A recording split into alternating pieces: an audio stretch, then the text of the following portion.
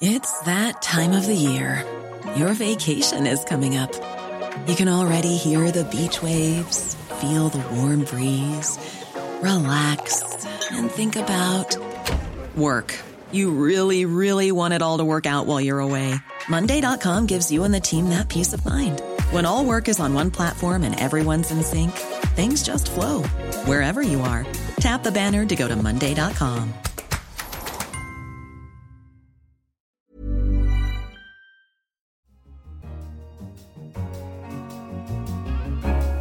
Hello and welcome to a data special of Babbage on Economist Radio.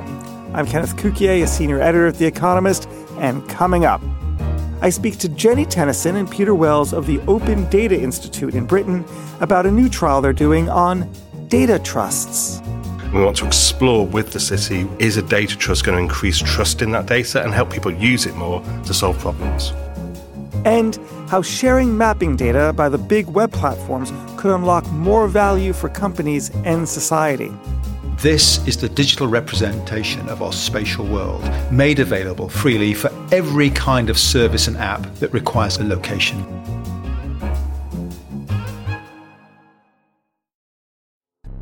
But first, I'm joined in the studio by Ravi Naik and Tanya O'Carroll to discuss the latest developments around Britain's Metropolitan Police Service's gang mapping database, known as Gang Matrix. It was launched in 2012, and it was in response to the 2011 London riots. It holds the details of around 3,500 people, each who are given a green, amber, or red rating, denoting their perceived risk of being involved in gang and gang violence. It also stores their full name, date of birth, home address, and information on whether someone is a firearms offender or knife carrier. Ravi Naik is a lawyer specializing in data and human rights at ITN Solicitors. Tanya O'Carroll leads Amnesty International's Global Technology and Human Rights Program. Hello and welcome to Babbage. Hi. So my first question to you, Tanya, is what is the Gangs Matrix? So the Gangs Matrix is London Metropolitan Police's database of suspected gang members for the whole of the London area. You said it's about 3,000 to 4,000 people on it. Our research and data released by the Met shows that about 80% of people on the database are black, 99% are male. Most of them are between the ages of 18 and 24. And you've got some children on there as well. So about 100 of the people on the Matrix are actually children as young as 12. So for the question of public safety, this might be a good thing. What's the problem with the Gangs Matrix? So our research, which we've been conducting over the last 18 months, pretty much shows that at every level, the database has been set up and operating for the last 7 or 8 years with almost no regard to data protection law. And that's been confirmed by the Information Commissioner's Office investigation, which was published on Friday. Really, at every level, the individuals that are on it, their data has been breached. It's been shared online. It's been shared with so many partner organisations outside the police, from health to schools, across the council to housing associations. And many of the people on it, up to about 40%, aren't actually really involved with any serious violent offending. And it's not really clear why they're on the database in the first place. So a database that gets shared sounds like what a database does, and a database that has incorrect information seems like one that's just imperfect. Ravi, why is this a bigger problem than just how I've made it out? Picking up on what Tanya said, I think whether the system exists is maybe beside the point. The way the ICOs looked at this is about data protection principles, fairness, transparency, oversight. All of these fundamental parts of data protection are missing in the way the system operates. Nobody's saying that the system cannot operate, but the way it exists in its current form is a problem. So what would you want to see in a Gangs Matrix? One of the fundamental problems here, as Tanya's alluded to, is there's a number of people on the database that just shouldn't be there. And a lack of oversight causes that problem, and it aggravates the problem because it causes other people that are associated with wrongly included people to be included on. The requirement for fairness within data protection law as a principle is so fundamental because it stops this kind of misidentification. Who would do the oversight? Well, there are a number of mechanisms. The ICO, for example, could act as an overseer and does act as an overseer. The problem is the ICO could only intervene as they have done because of the work that Amnesty International did. I'll also just jump in on oversight because the Mayor's office, so Sadiq Khan, she does have a role to play here as well, and they're currently doing a review into the Matrix, which will also be published in the next few weeks. It's about a year's worth of their own investigation. And they themselves recognise the need for oversight. I think actually nobody in this whole discussion, including the Metropolitan Police, thinks that is sort of defending the way that the database currently is. There's a recognition of the need for oversight, and that probably that would also involve community groups to some extent, as well as organisations like Amnesty. Ravi, since you're at the knife's edge of this in terms of law, what do you think of the response of the establishment, both the police as well as other institutions in Britain, to the ICO's report, although it's very recent, and to the public outcry against the gangs matrix? Do you feel that institutions recognize that they probably don't need this data, that they've not handled it very well, and that they need to reform what they do? Or is there a complacency still? Well, I think part of the issue we have here is what are the Met Police going to do in response to this? There is an enforcement notice that's been put out that requires them to take certain steps. The response to this must be that the use of data by the police and by governing authorities probably needs to change. There needs to be a fundamental rethink with the way that data is used in a clandestine way and how individual representations are kind of taken away as an afterthought to policing needs. What does this tell us about how the future of data by public authorities are going to be used? How can we actually increase the care that's brought around the data so that we can have things like Gangs Matrix that sound to be regrettable but necessary in a dangerous world? How can we actually create the institutions of oversight and care and the best practices that are needed if we're going to use data in this way? There is a fundamental shift in the way people are understanding data and the use of data by public authorities and the impact of data on our day-to-day lives. You can see data in the political context, for example. People are saying we need a code of practice for the way political campaigning and data gets used. We probably need to extrapolate those same principles to the way public authorities use data more generally. You can see it with facial recognition technology, and you can see it with the Gangs Matrix. Isn't there some sort of omnibudsman in the Metropolitan Police who should have been surveying how they handle data, or are we not yet there yet in terms of the institutions and practices around handling data? Well, I think the ICO plays that ombudsman role, and I think that it's pretty. I was really impressed with the level of investigation that they did and with their findings. I think their conclusions are very strong, and they're also doing a subsequent investigation now looking at the other public authorities beyond the Metropolitan Police who also handle this same database.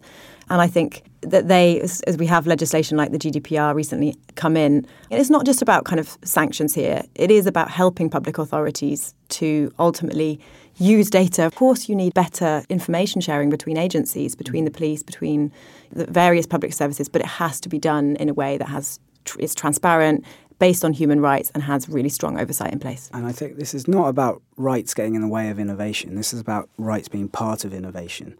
And data will have a much better impact if it's done with due respect to human rights. Ravi, Tanya, thank you very much. Thanks, Ken. Thank you, Ken. We reached out to the Met Police for comment, but we didn't hear back in time. However, previously they did release a statement, and it says in part, as well as addressing the concerns within the ICO report, we are also taking forward additional work, including the introduction of a public-facing website to explain the legal framework for the Gangs Matrix and further information to improve public confidence and transparency.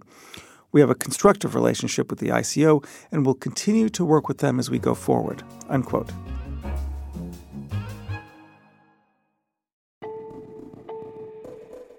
So we've just looked at some of the dangers of data when they're not held with the care that they require.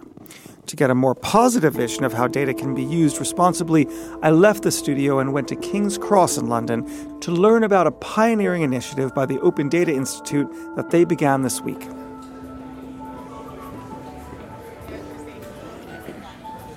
I'm here at the Open Data Institute Summit 2018 in London to speak to Jenny Tennyson, the chief executive of the Open Data Institute, and Peter Wells, the head of public policy at the ODI, about a new trial that they have just announced on data trusts. Now, these data trusts would be third-party intermediaries which would hold the data in trust, like a fiduciary in financial services, for the entity or entities that might want to process the data or have the data processed.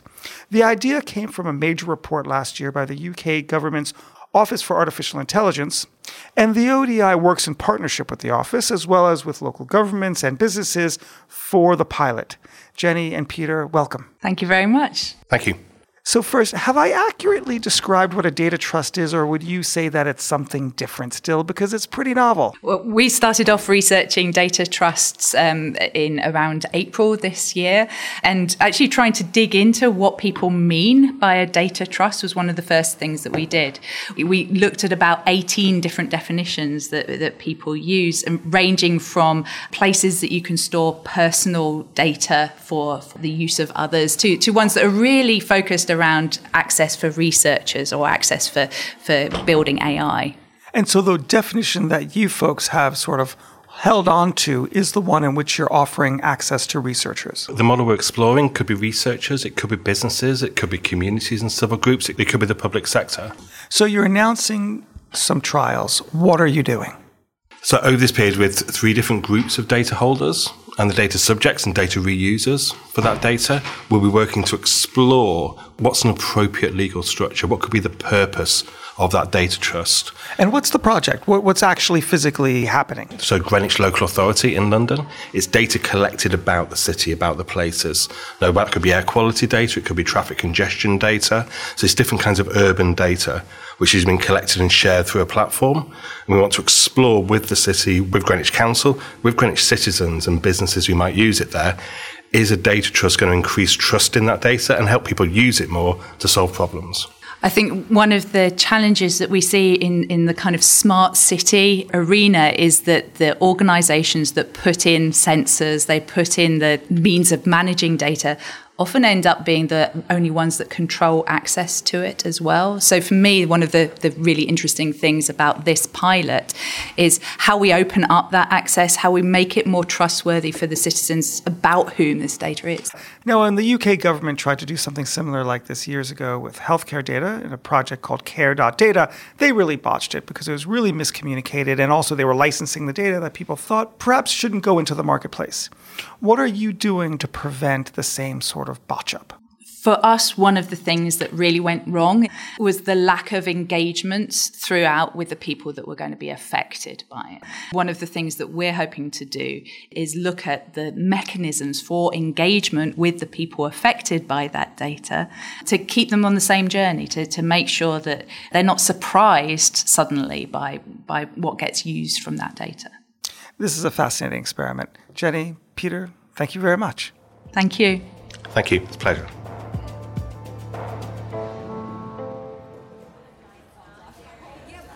While I was at the summit, I also met up with Sir Nigel Shadbolt, the co-founder and chairman of the ODI. Nigel is a professor of computer science at Oxford and the principal of Jesus College. The ODI has called on big web platforms like Google, Apple, and Uber to share its mapping data to encourage innovation. So my first question is, what are you asking for and why is it so important? Well, this goes back to our long-standing belief that both Tim Berners-Lee and I had right at the outset of the enterprise to open up the data that government collected as open data, government that is paid for by the taxpayer. And in particular, one of the key resources that we were endeavoring to open up was geospatial data, mapping data. And we all know these maps. We loved them. They're the kind of things that we've often hiked around the UK on. The Ordnance Survey, a national treasure. Well, we needed to get some of that data openly and freely available. And in various efforts over the years, we've got about 50% of the data that the Ordnance Survey holds available as open. And of course, there are many other map providers in the digital age, from Google Maps to maps provided by other agencies, mapping data that's collected by organizations like Uber.